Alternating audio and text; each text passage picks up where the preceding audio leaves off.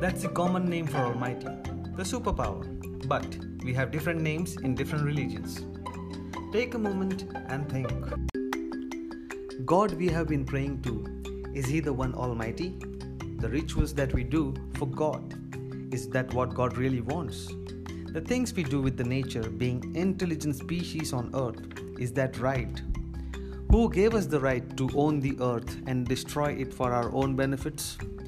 Whatever we think that is right, is it really right? Do hell and heaven truly exist? Why do we pray to idols? Isn't God everywhere? Priests, prophets, Brahmin Pandits, are these really messenger of gods? If God made rituals to follow, then why do we have free will? So many questions, but we never discussed it with anyone. Hello friends, my name is Chase and I am from Mumbai. Yes, from the country where ancient civilization started. Period. Join me in the journey of Chase for truth and maybe we find answers together. Subscribe and follow to stay connected.